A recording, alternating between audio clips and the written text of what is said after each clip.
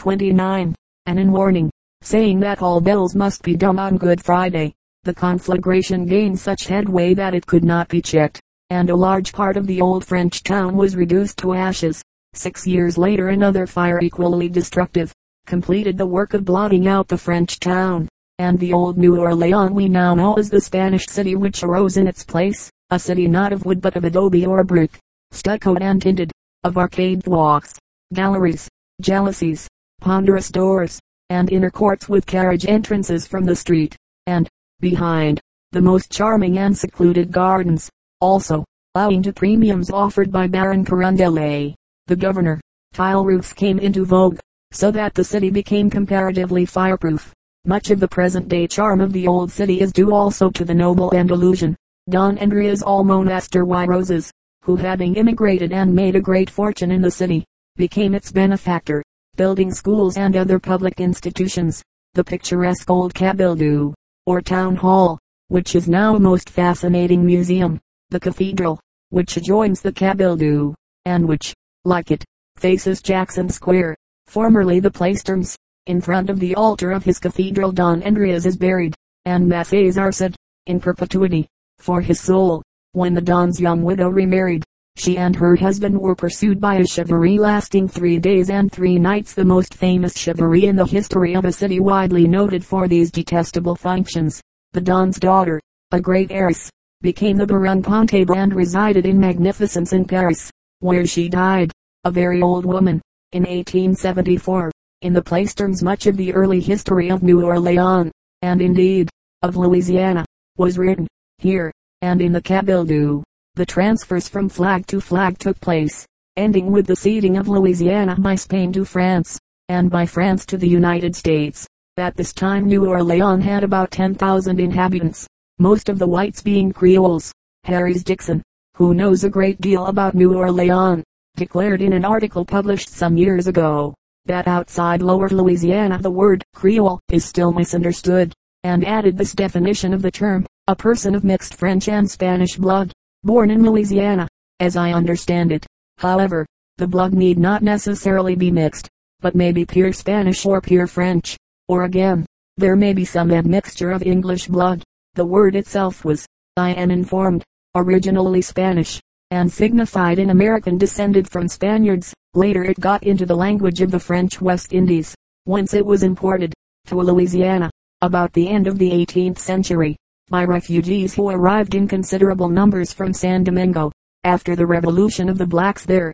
Thus, the early French settlers did not use the word. If any misapprehension as to whether a Creole is a white person does still exist, that misunderstanding is, I believe, to be traced to the doors of an old-time cheap burlesque theater in Chicago, where the late impresario, Sam T. Jack, put on a show in which mulatto women were billed as a galaxy of Creole beauties. This show traveled about the country libeling the Creoles and doubtless causing many persons of that class which attended Sam T. Jack's shows, to believe that Creole means something like quadroon. But when the show got to Baton Rouge the manager was waited upon by a committee of citizens who said certain things to him which caused him to give up his engagement there and cancel any other engagements he had in the Creole country. True, one frequently hears references in New Orleans to Creole mammies and Creole Negroes, but the word used in that sense merely indicates a Negro who has been the servant of Creoles, and who speaks French. Gumbo French, the curious dialect, is called. Similarly one hears of Creole ponies, these being ponies of the small, strong type used by the Cajun farmers. According to the Louisiana dialect Longfellow's Evangeline was a Cajun, the word being a corruption of Acadian. About 1,000 of these unfortunate expatriates arrived in New Orleans between 1765 and 1768. Within a century they had multiplied to 40 times that number, spreading over the entire western part of the state. Much of the temperament, the gaiety, the sensitiveness of New Orleans comes from the Creole. He was Latin enough to be a good deal of a gambler, to love beautiful women, and on slight provocation to draw his sword. The street names of New Orleans, not only those of the French Quarter, but of the whole city, reflect his various tastes. Many of the streets bear the names of historic figures of the French and Spanish regimes. Rampart Street, formerly the Rue des Ramparts, marks, like the outer boulevards of Paris, the line of the old city wall. Other streets were given pretty feminine names by the old Creole gallants, Suzette, Celeste, Estelle, Angélie, and the like. The devout doubtless had their share in the naming of Religious Street, Nun Street, Piety Street, Assumption Street, and Amen Street. The taste for Greek and Roman classicism which developed in France at the time of the Revolution, found its way to Louisiana, and is reflected in New Orleans by streets bearing the names of gods, demigods, the muses and the graces. The pronunciation given to some of these names is curious. Melpomene, instead of being given 4 syllables, is called Melponine. Calliope is similarly Calliope, Euterpe, Euterpe, and so on. This, however, is the result not of ignorance, but of a slight corruption of the correct French pronunciations, the Americans having taken their way of pronouncing the names from the French. The Napoleonic Wars are commemorated in the names of Napoleon Avenue, and Austerlitz and Jena Streets, and the visit of Lafayette in the naming for him of both A Street and an Avenue. But perhaps the most striking names of all the old ones were Mystery Street, Madman's Street, Love Street, Rue de l'Amour, Good Children Street, Rue des Bons Enfants, and above all those 2 streets in the Faubourg Marigny which old Bernard Marigny amused himself by naming for 2 games of chance at which, it is said, he had lost a fortune, namely bagatelle and craps, the latter not the game played with dice, but an old-time game of cards. The French spoken by cultivated Creoles bears to the French of modern France about the same relation as the current English of Virginia does to that of England. Creole French is founded largely upon the French of the 17th and early 18th century, just as many of the so-called Americanisms of older parts of the country, including Virginia and New England, are Elizabethan. The early English and French colonists, coming to this country with the language of their times, dropped over here into a linguistic backwater. In the mother country's language continued to renew itself as it flowed along, by elisions, by the adoption and legitimatizing of slang words, as for instance the word cab, to which Dean Swift objected on the ground that it was slang for cabriolet, and by all the other means through which our vocabularies are forever changing. But to the colonies these changes were not carried, and such changes as occurred in the French and English of America were, for the most part, separate and distinct, as exampled by such Creole words as banquet for sidewalk, in place of the French word trottoir, and the word bear, whence comes the American term mosquito bar. The influence of colloquial French from Canada may also be traced in New Orleans, and the language there was further affected by the strange jargon spoken by the Creole Negro, precisely as the English dialect of Negroes in other parts of the South may be said to have affected the speech of all the Southern states. Between the dialect of the Louisiana Cajun and that of the French Canadian of Quebec and northern New York there is a strong resemblance, but the Creole Negro language is a thing entirely apart, being made up, it is said, partly from French and partly from African word sounds, just as the gullah of the South Carolina coast is made up from African and English. The one is no more intelligible to a Frenchman than the other to a Londoner. The ignorant Creole Negro wishing to say, I do not understand, would not say, moi je northeast comprends pas, but mo pas connais. Similarly for, I am going away, he does not say, je m'en vais, but ma pécurie, while for, I had a horse, instead of, j'y he will put the statement, me ganichele. It is a dialect lacking mood, tense, and grammar. To this day one may occasionally see in New Orleans and in other lower river towns an old mammy wearing the bandana headdress called a tignon, which, toward the end of the 18th century, was made compulsory for colored women in Louisiana. The need for some such distinguishing racial badge was, it is said, twofold. Yellow sirens from the French West Indies, flocking to New Orleans, were becoming exceedingly conspicuous in dress and adornment. Furthermore, one hears stories of wealthy white men, fathers of octoroon or quadroon girls, who sent these illegitimate daughters abroad to be educated.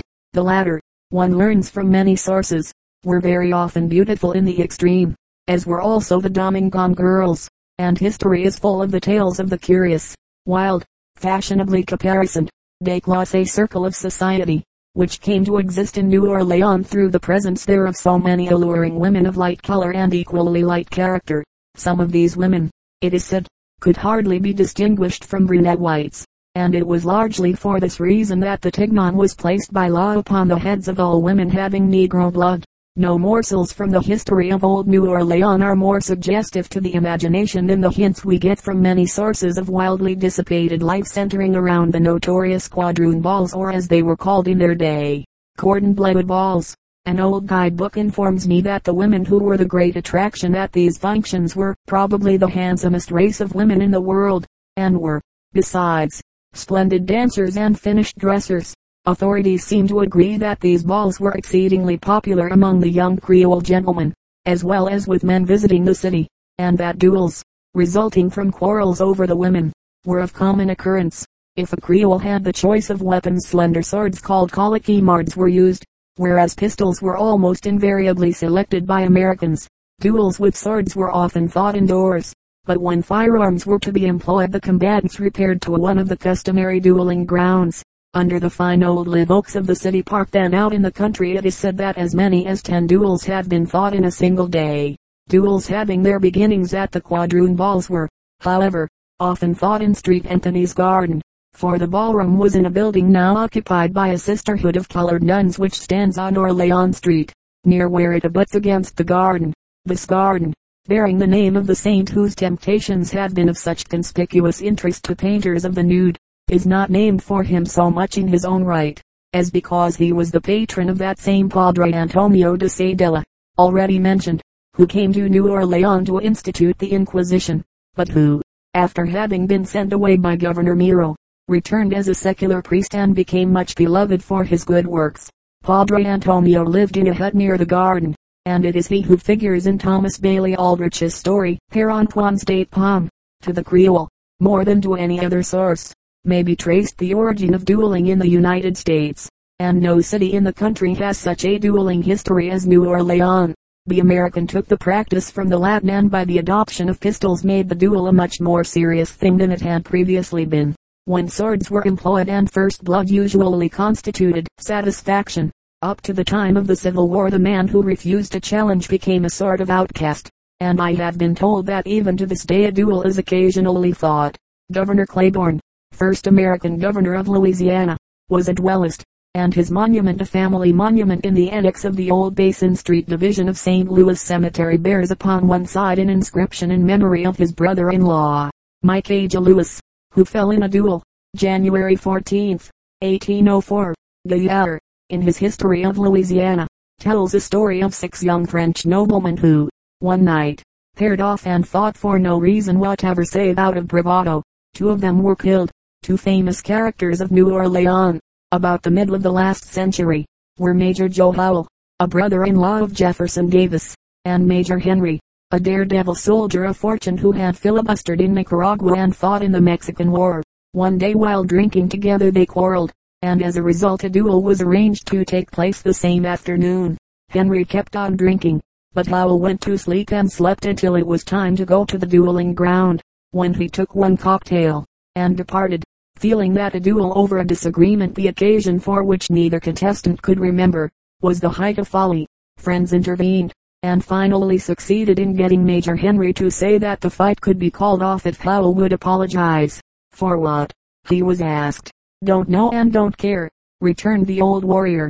As Howell would not apologize, Navy revolvers were produced and the 2 faced each other, the understanding being that they should begin at 10 paces with 6 barrels loaded, firing at will and advancing. At the word fire, both shot and missed, but Howell cocked his revolver with his right thumb and fired again immediately, wounding Henry in the arm. Henry then fired and missed a second time, while Howell's third shot struck his antagonist in the abdomen. Wounded as he was, Henry managed to fire again, narrowly missing the other, who was not only a giant in size, but was a conspicuous mark, owing to the white clothing which he wore. At this Howell advanced a step and took steady aim, and he would almost certainly have killed his opponent had not his own second reached out and thrown his pistol up, sending the shot wild. This occurred after the other side has cried, "Stop," as it had been agreed should be done in case either man was badly wounded. A foul was consequently claimed. The seconds drew their pistols, and a general battle was narrowly averted. After many weeks Henry recovered. A great number of historic duels were over politics. Such a one was the fight which took place in 1843, between Mr. Weston, editor of the Baton Rouge Gazette, and Mr. Alcee Branch, a Creole gentleman who had been Speaker of the Louisiana House of Representatives, and was running for Congress. Mr. LaBranche was one of the few public men in the state who had never fought a duel, and in the course of a violent political campaign, Weston twitted him on this subject in the columns of the Gazette, trying to make him out a coward. Soon after the insulting article appeared, the two men met in the billiard room of the old St. Charles Hotel, and when LaBranche demanded an apology, and was refused, he struck Weston with a cane, or a cue, and knocked him down. A duel was, of course, arranged, the weapons selected being double-barreled shotguns loaded with ball. At the first discharge Weston's head and coat were punctured by bullets.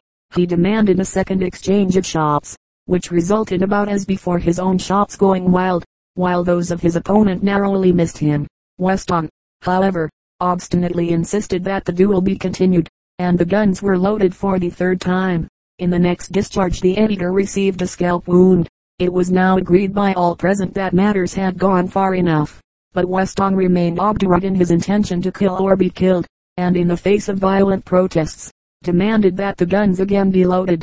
The next exchange of shots proved to be the last. Weston let both barrels go without effect, and fell to the ground shot through the lungs.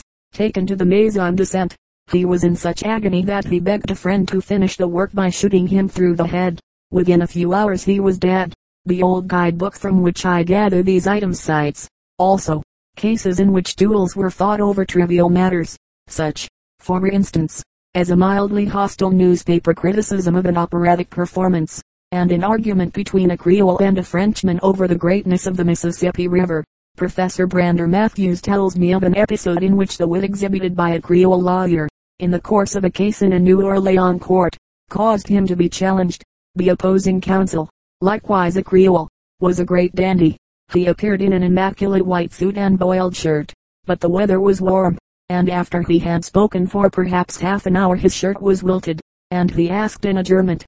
The adjournment over, he reappeared in a fresh shirt, but this too wilted presently, whereupon another adjournment was taken. At the end of this he again reappeared wearing a third fresh shirt, and in it managed to complete his plea. It now became the other lawyer's turn.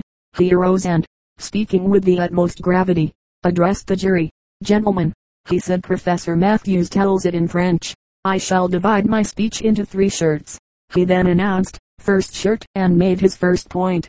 This accomplished, he paused briefly, then proclaimed, second shirt, and followed with his second point, then, third and last shirt, and after completing his argument sat down. The delighted jury gave him the verdict, but his witticism involved him in a duel with the worsted advocate. The result of this duel Professor Matthews does not tell, but if the wag's colloquy was as swift and penetrating as his wit, we may surmise that his opponent of the Code Napoleon and the Code Duello had a 4th shirt spoiled. Chapter LVII. From antiques to pirates. The numerous antique shops of the French Quarter, with their gray, undulating floors and their piled up, dusty litter of old furniture, plate, glass, and china, and the equally numerous old bookstores, with their piles of French publications, their shadowy corners, their pleasant ancient bindings and their stale smell, are peculiarly reminiscent of similar establishments in Paris. That Eugene Field knew these shops well we have reason to know by at least 2 of his poems. In one, The Discreet Collector, he tells us that, down south there is a curio shop unknown to many men. Whereat do I intend to stop when I am south again, the narrow street through which to go. Aha, I know it well, and maybe you would like to know, but no, I will not tell. But later, when filled with remorse over his extravagance in blowing $20 in by 9 o'clock a.m., he reveals the location of his favorite establishment, saying, in Royal Street near Conde there's a lovely curio shop, and there, one balmy fateful morn, it was my chance to stop, so that, at least, is the neighborhood in which he learned that the curio collector is so blindly lost in sin that he doesn't spend his money, he simply blows it in.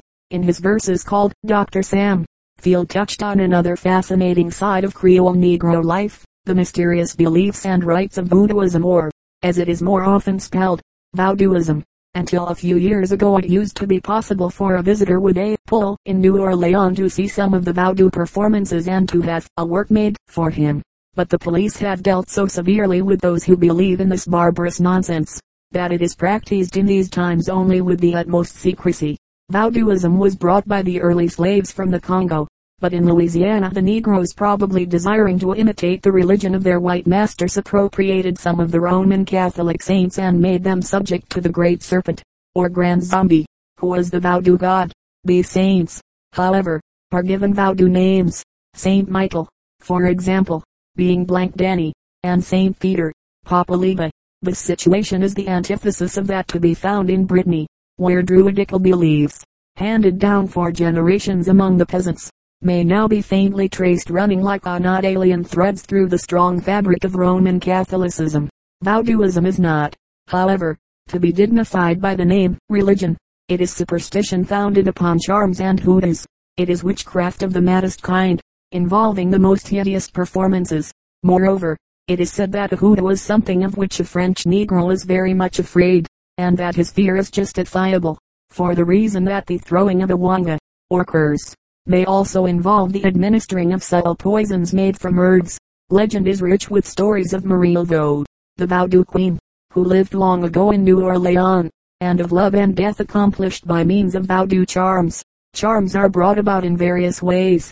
Among these the burning of black candles, accompanied by certain performances, brings evil upon those against whom a work is made, while blue candles have to do with love charms. It may also be noted that love powders can be purchased nowadays in drug stores in New Orleans. In the days of long ago the great Negro gathering place used to be Congo Square, now Beauregard Square, and here, on Sunday nights, wild dances used to occur. The Bandula and Kalinda and sinister spells were cast. Later the voodoos went to more secluded spots on the shores of Lake Pontchartrain, and on St. John's Eve, which is their great occasion. Many of the whites of the city used to go to the lake in hopes of discovering a voodoo seance, and being allowed to see it. A friend of mine, who has seen several of these seances, says that they are unbelievably weird and horrible. They will make a gumbo, put a snake in it, and then devour it, and they will wring a cat's neck and drink its blood, and of course, along with these loathsome ceremonies, go incantations, chants, dances, and frenzies, sometimes ending in catalepsies. There are weird stories of white women of good family who have believed in voodoo, and have taken part in the rites, and there are other tales of evil spells, such as that of the Creole bride of long ago, whose affianced had been the lover of a quadroon girl, a hairdresser. The hairdresser, when she came to do the bride's hair for the wedding, gave her a bouquet of flowers. The bride smelled the bouquet and died at the church door. It was, I think, in an old bookstore on Royal Street or else on Chart that I found the tattered guidebook to which I referred in an earlier chapter. It was edited and compiled by several leading writers of the New Orleans press, and published in 1885, and it contains an introductory recommendation by George W. Cable, which is about the finest guarantee that a book on New Orleans can have.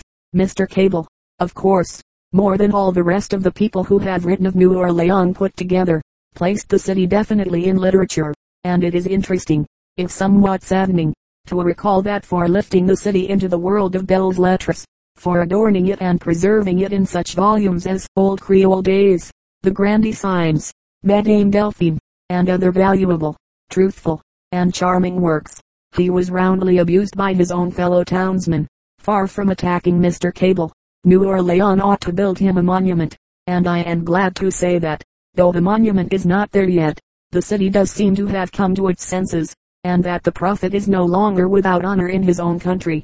Some further leaves are added to the literary laurels of the city by what Thomas Bailey Aldrich has written of it, and the wreath is made the greater by the fact that in New Orleans was born the only literary man in New York, Professor Brander Matthews. Another distinguished name in letters, connected with the place, is that of Lafcadio O'Hearn, who was at one time a reporter on a New Orleans newspaper, and who not only wrote about the French Quarter, but collected many proverbs of the Creoles in a book which he called Gondo Zebes. In his little volume, Chita, Hearn described the land of lakes, bayous, and chaunieres, which forms a strip between the city and the Gulf, and which, with its wild birds, wild scenery, and wild storms, and its extraordinary population of hunters and fishermen, Cajuns, Italians, Japanese, Spanish, Kanakas, Filipinos, French, and half-breed Indians, all intermarrying, is the strangest, most outlandish section of this country I had ever visited.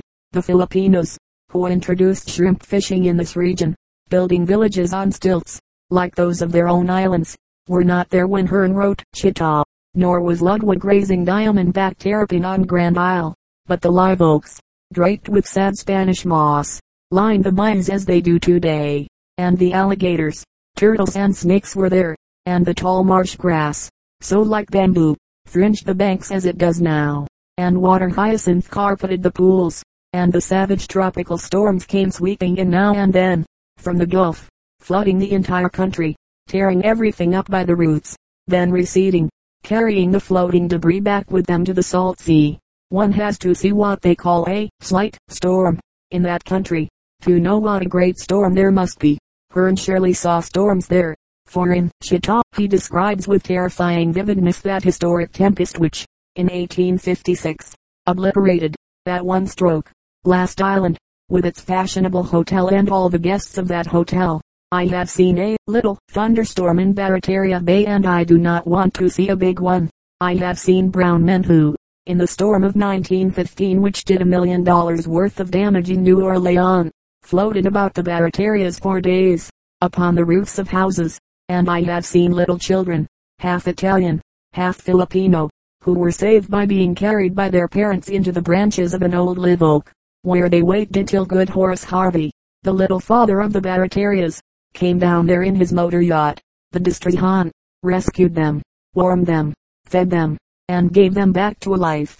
I was told in New Orleans that there were 10 seconds in that storm when the wind reached a velocity of 140 miles per hour at the mouth of the Mississippi, that it blew for 4 hours at the rate of 90 miles, and that the lowest barometrical reading ever recorded in the United States, 28.11, was recorded in New Orleans during this hurricane. Of the summer climate of New Orleans I know nothing at first hand, and judging from what people have told me, that is all I want to know. The winter climate suited me very well while I was there, although the boast that grass is green and roses bloom all the year round, does not imply such intense heat as some people may suppose. Furthermore, I believe that the thermometer has once or twice in the history of the city dropped low enough to kill any ordinary rose. For a friend of mine told me a story about some water pipes that froze and burst during an unprecedented cold snap which occurred some years ago. He said that an English colonel, whom he knew, was visiting the city at the time, and that, finding himself unable to get water in his bathtub, he sent out for several cases of Apollinaris, and with true British phlegm proceeded to empty them into the tub and get in among the bubbles.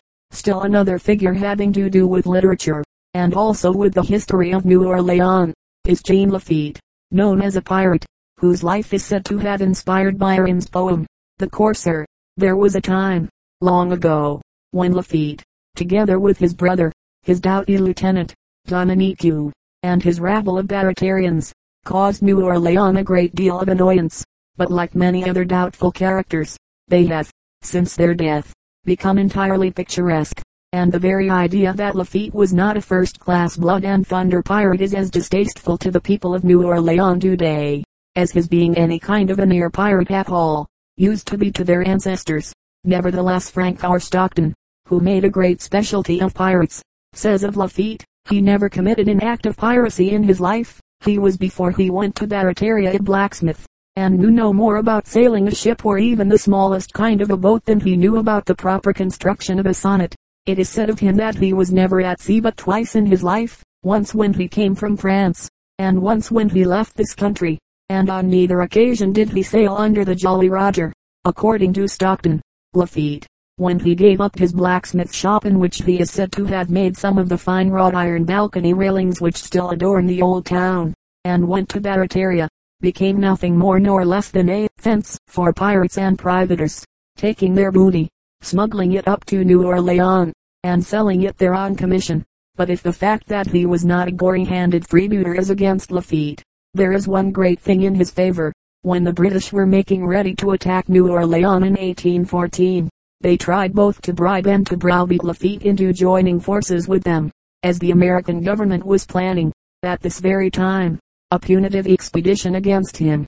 It would perhaps have seemed good policy for the pseudo-pirate to have accepted the British offer, but what Lafitte did was to go up and report the matter at New Orleans, giving the city the first authentic information of the contemplated attack, and offering to join with his men in the defense, in exchange for amnesty. A good many people, however, did not believe his story, and a good many others thought it beneath the dignity of the government to treat with a man of his dubious occupation. Therefore poor Lafitte was not listened to, but, upon the contrary, only succeeded in stirring up trouble for himself, for an expedition was immediately sent against him. His settlement at Barataria on the Gulf, about 40 miles below the city, was demolished and the inhabitants driven to the woods and swamps. But in spite of this discouraging experience, Lafitte would not join the British, and it came about that when the Battle of New Orleans was about to be fought, Andrew Jackson, who had a short time before referred to Lafitte and his men as a band of hellish banditti, was glad to accept their aid. Dominique with his fine pirate name commanded a gun, and the others fought according to the best piratical tradition. After the battle was won, the Baratarians were pardoned by President Madison. Incidentally, it may be remarked here that the American line of defense on the plains of Chalmette, below the city, had been Indicat,